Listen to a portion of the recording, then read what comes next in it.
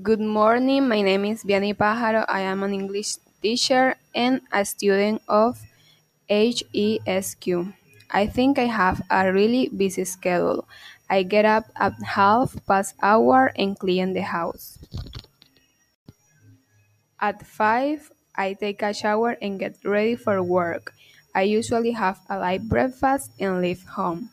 If I am hurry, I prefer to take a moto, but if I have time, I take a bus. I get to work at 8:30 and prepare my agenda for the day. On Mondays and Tuesdays, I go to the gym. On Wednesdays, I do my homeworks and help my sisters to do their class activities. On Fridays, I teach English to little kids and meet me with them 3 hours each day.